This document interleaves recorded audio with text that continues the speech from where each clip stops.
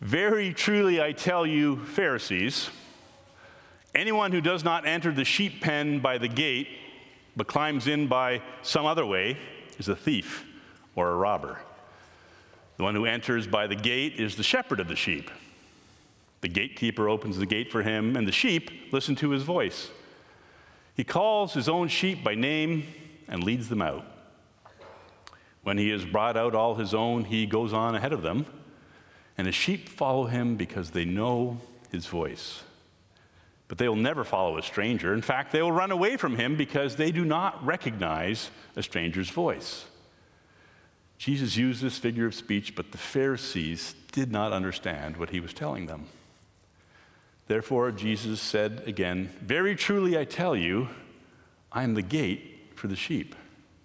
All who have come before me are thieves and robbers, but the sheep have not listened to them. I am the gate. Whoever enters through me will be saved. They will come in and go out and find pasture. The thief comes only to steal and kill and destroy. I have come that they may have life and have it to the full. I am the good shepherd. The good shepherd lays down his life for the sheep. This is the word of the Lord.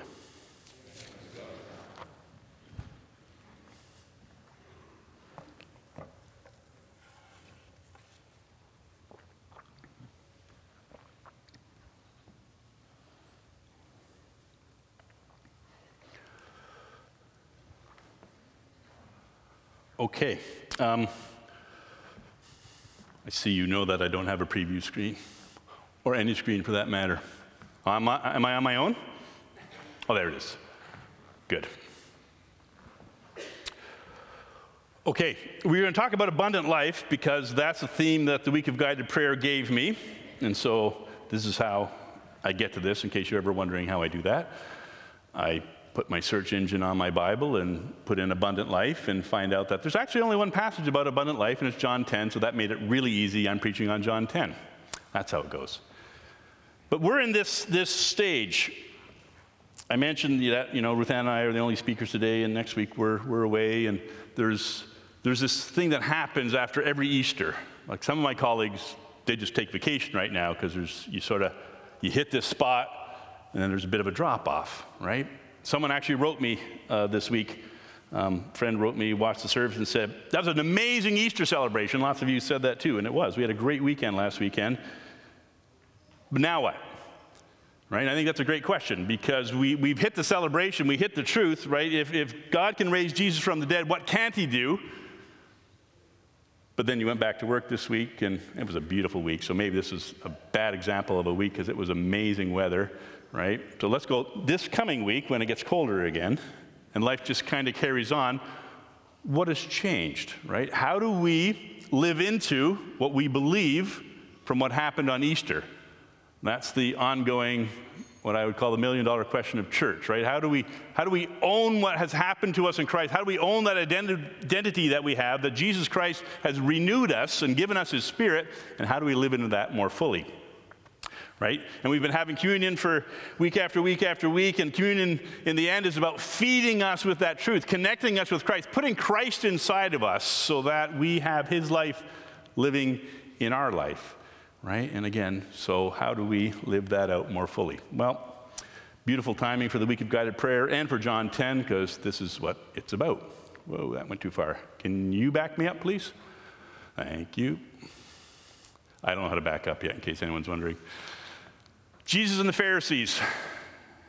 Notice that it says at the start, very truly I tell you, Pharisees. So we love the Good Shepherd stuff because it's a beautiful, positive image, but Jesus isn't, well, maybe he is talking to us. What's a Pharisee?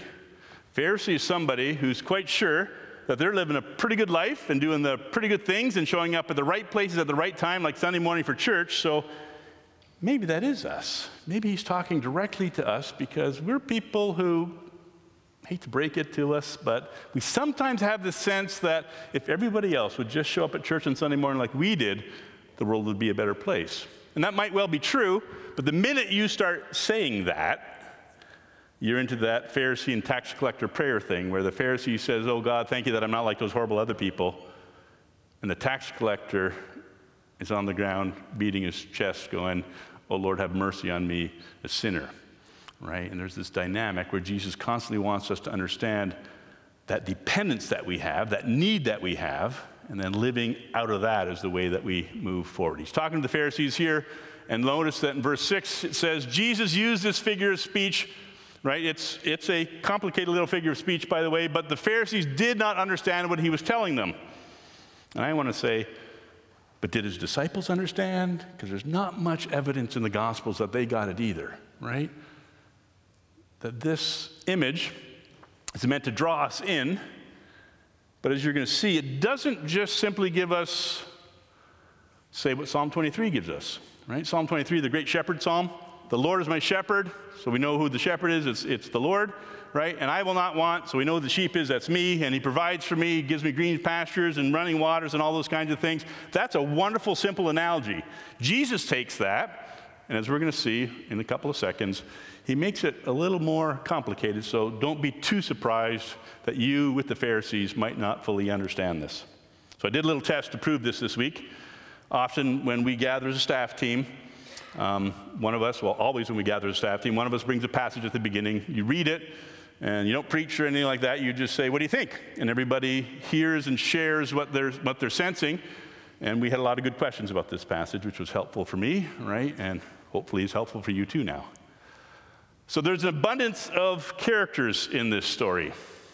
There's the thief and the robber, and the one who enters by the gate is the shepherd of the sheep, and then there's the gatekeeper, right? And so what starts to happen is you're going, wait, this isn't just Jesus and his followers, right? There's the bad guys, if you will, right? And you'll notice that characters start changing roles. After Jesus says, "I am the good shepherd," he also says, "Very truly I tell you, I am the gate for the sheep." You're going, are you the gate or the shepherd? And then now we no longer have a thief and a robber, but we have a hired hand who is not the shepherd, right? So Jesus is mixing a whole bunch of different characters in here, and part of our job is to figure out what's going on.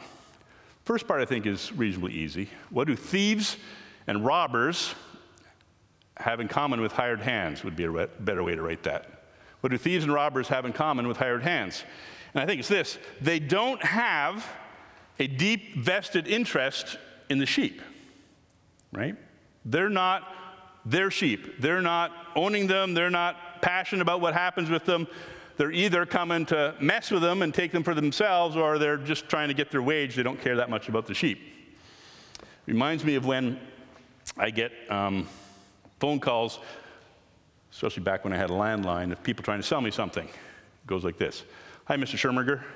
How are you today?" That was a good sign that they don't know who I am, right? And then we start a conversation, and they want to, in their words, make my life better, right? "Sir, if you had this, all would be well."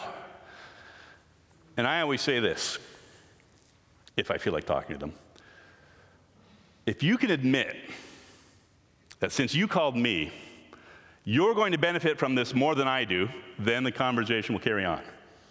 If you can admit that this is in your interest more than it's in mine, then the conversation will carry on. And of course, they need me to keep talking, so this is always fun. This is why I do this. Because if they don't keep talking, there's no way. I've even done this one.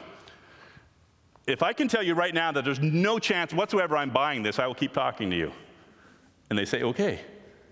And if I have a lot of time, I will talk to them for a long time. And it will really sound, of course, because I'm listening to them, that I'm going to buy whatever it is that they're selling. And they say, remember the beginning of the conversation? I promised you, and I'm a man of my word. I will not buy what you are selling me, right? Because you won't admit that what you're doing here, you're a thief or a robber or a hired hand. Either way, you can take your pick in those roles, right? But you have not my interest, but sales as your main interest. And we understand that, and those are, sorry if you have that job, but don't call me if you do, because I'm not really fun. These folks are not interested in the well-being of the sheep. That does happen. That's what they have in common. Now, Jesus also plays two roles. He easily doubles down, I would say. He says, I'm the gate, and he says, I'm the good shepherd. And you want to say, well, Jesus, if you want people to understand, be one thing, right? But this is the beauty of Jesus. He's always more than one thing. He's walking around as fully God and fully human. That's our basic of theology of Jesus, He's fully God and fully human. He's 200% because he's 100% of both of those things. So it's not really that hard for Jesus to be a gate and a shepherd. Some people explained it this way. They said in a sheep pen, the shepherd would often sit in the gateway, so he could be the gate by being the shepherd and sitting there. I'm not sure that's true. It works, so if you want to run with that one, go ahead. I think it's as simple as this. What Jesus is trying to get to us is not that this analogy works, that he can be both a gate and a shepherd, but that he can do a whole bunch of different roles, right? So the book of Hebrews has Jesus being the priest, the sacrifice, and the temple. He's all three of those things. He's the building, right? He's the person, and he's the sacrifice. And in this case, Jesus is both the gate, the way you get in. Later in the same gospel, he says, I am the way. But he's also the person who leads you in. He says, I am the truth. I'm the one you need to understand. I'm the one you need to follow. So Jesus is basically saying, I both lead you in, and you come in through me. Right? Jesus can easily be both of those images. They're both biblical.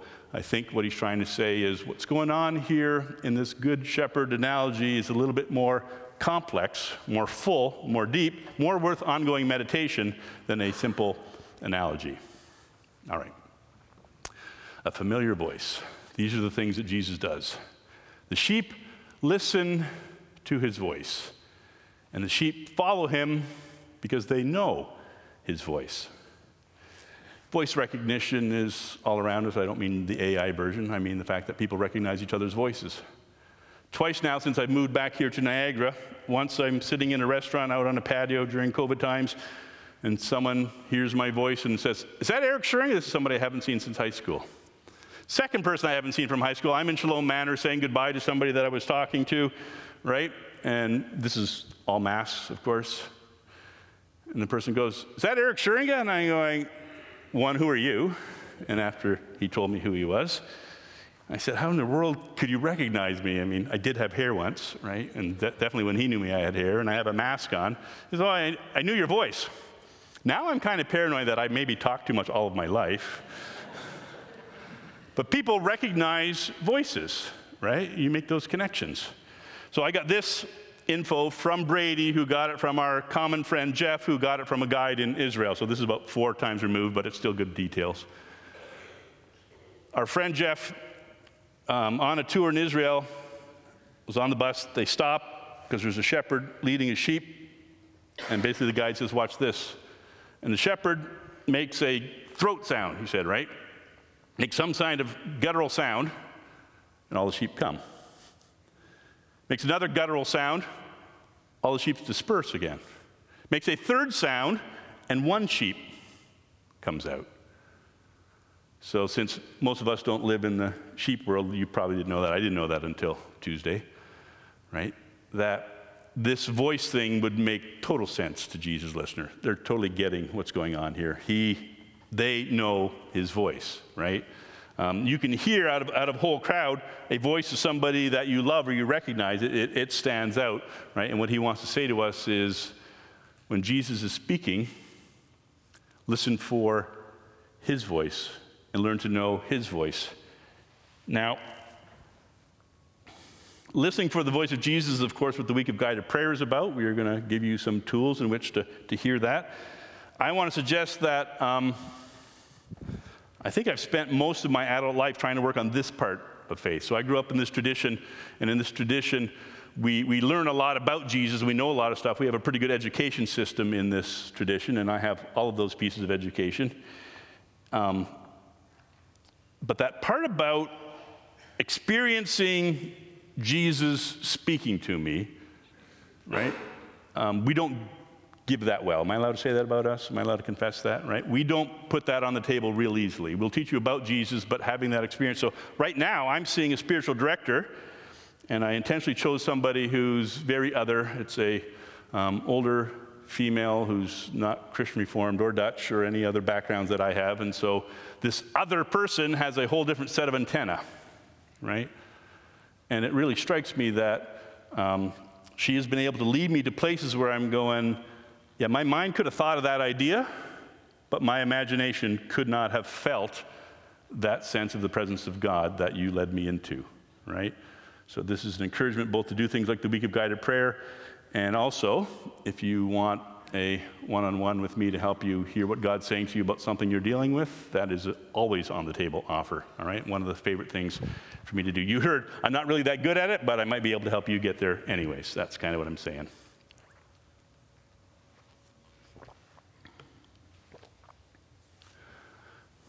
Listening to his voice. And there's so much to a name. He calls his own sheep by name.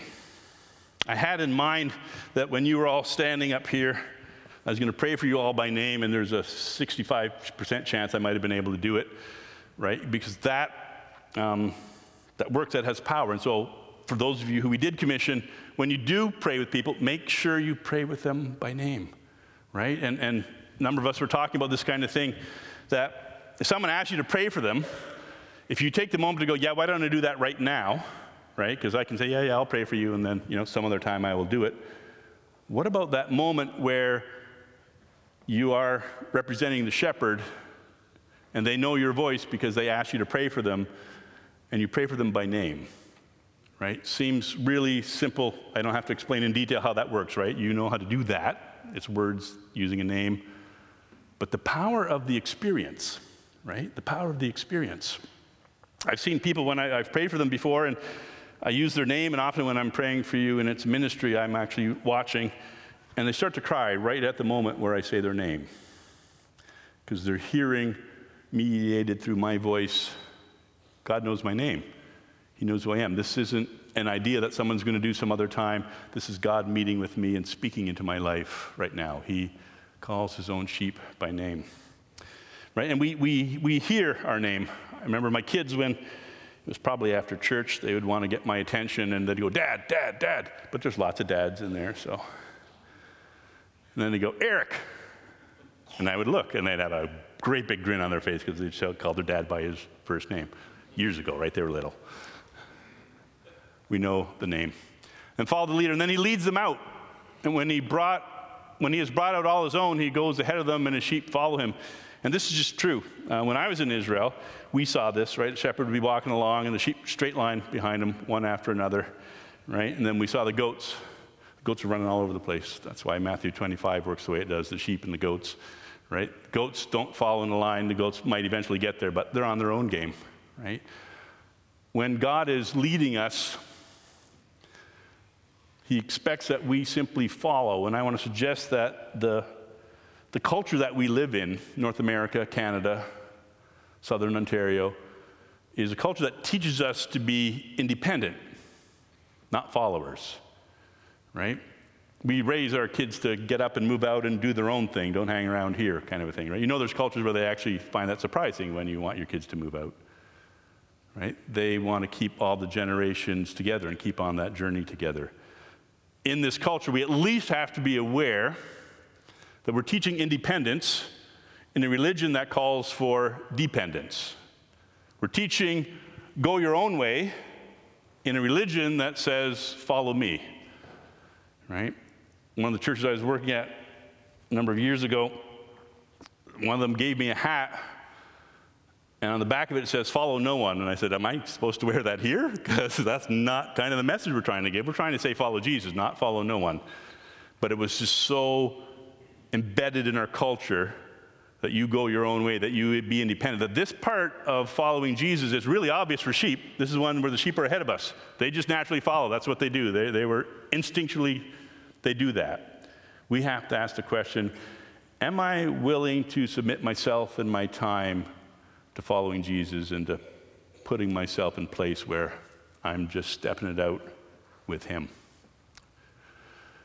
Taint standard shepherding. I wrote taint there to get your attention. Take it that's working. It is not in proper English, right? But Jesus doesn't do proper English shepherding. Think about it. You're a shepherd. Well, Jesus says this one. You got 100 sheep. One wanders away and is in danger. Thinking economically now, which do you hang around with? The 99 that are going to pay the bills, or the one that's probably going to wander away again and it's not going to make it, right? The shepherd should probably stay at the 99. What did Jesus say he did? Went after the one, all right? David, when he's talking about being a shepherd, he says, the bear would come and I had my slingshot, and the lion came and I had my slingshot. Who was laying down their life for the sheep in David's thing? It was the bear and the lion, right? It wasn't David. David wasn't going, the bear was coming, so I let him run me over and then take the sheep. No. That's not how you do this. But Jesus says, the good shepherd lays down his life for his sheep. And you wonder why they're going, I'm not sure what he's talking about, because that's not the right way to shepherd. And that's the funny thing about Jesus. There's a lot of things he didn't do the right way according to us. Why do you think his followers abandoned him? He thought, Jesus, that letting himself be arrested and going to the cross, even when he had the access to 1,000 angels, was a good idea. And they're going, that ain't going to win the battle. Jesus' way of victory is counter to our ways of power and winning and coming out on top. Jesus' way is to say, you know what? I'm actually going to go after the one lost sheep. I'm going to be counterintuitive. I'm going after the one who's straying away. I'm actually going to lay down my life. I'm going to sacrifice myself for you, because basically saying, folks, you don't understand how this shepherding thing works. You don't understand how this being God thing works. You don't understand that unless I put myself down for you, we don't get to the other side of Easter. We don't get the opportunity for resurrection. We don't get an opportunity for you to see that even in death, God has power to restore and renew and carry us on forward. And then abundant life. They'll come in and go out and find pasture. I've come that they may have life and have it to the full. And folks, this is the truth of the Bible that we've got to keep hanging on to. This is not about eternal life insurance. This is not about saying, yep, I believe in Easter, so when I die. No, this is about, I believe in Easter, so tomorrow, I can listen to the Father's voice. I can hear Jesus guiding me. I can allow the Spirit to shape me. I can see my life growing in more and more abundance of all the things God wants to bless me with, not the things the world wants to bless me with. I can grow in the abundance that God has in store for me. Things like grace and truth. Things like love and joy, things like peace and patience. Some of those things you can't simply measure, but boy, do you know when you have them, because they change the way you see and do and experience and feel everything. And then, as if to prove his point, they were divided. Many of them said, he's demon-possessed and raving mad. He tells this beautiful shepherd story that we love, and they think he's demon-possessed and raving mad. And then others says, these are not the sayings of a man possessed by a demon. Can a demon open the eyes of the blind? Right? They're mystified by Jesus in this story. And maybe just hang on to this piece from that. Jesus is always just a little bit more complicated and beyond us than we've grasped already. There's always something more to know. So maybe you've done the week of guided prayer many, many times. Keep going, because there's something else there for you to hear and to see. Maybe you've read passages in the Bible over and over again, and you think, boy, I really know that one. Listen to that passage with somebody else sometime and be amazed at what they hear and what they can bring to the table. Jesus is always giving us stories. He loved to talk in parables, which are ways of speaking to us that make us go, I think I get the point. And the next time, no, there's even more, and there's even more, and there's even more. Further on and further in. That's the journey of following Christ. Last slide. Listen, feel, and follow. However you're participating in prayer this week, listen to God, right? That's what the week of guided prayer is about. Listen to Scripture, listen to God. It isn't always about talking when you're praying. It's about going, what's God saying? How's he speaking to me? How's he showing up? How is he grabbing my attention? What's fluttering inside of me? And I add this piece, feel. Feel, because it's about a relationship, right? You don't need to know the passages for the week of guided prayer. You need to feel the passages. What's God saying to me? What's he making beat in my heart as I listen to this? And then the all-important, it's great to have an experience. It's great to have knowledge. Those are always part of life. But those things call us to follow. What's the next step for you? What's the next place you need to go? Where is Jesus going ahead of you that you're hearing and saying, how am I going to take my step to follow him on that journey? Because that's the part that lets us experience it to its fullest. Let's pray. Jesus, thank you. Thank you for going ahead of us. Thank you that we can follow you. Thank you for the truth of your love for us. Thank you that you do the most unexplained and outrageous thing of laying down your life for us. Thank you also that you picked it up, that you arose in Easter, that now as we hear your voice in prayer, we know it's our risen Savior, it's our risen Lord, it's the conqueror of all things who conquered by laying down his life. Help us follow you and hear you, we pray. In Jesus' name, amen.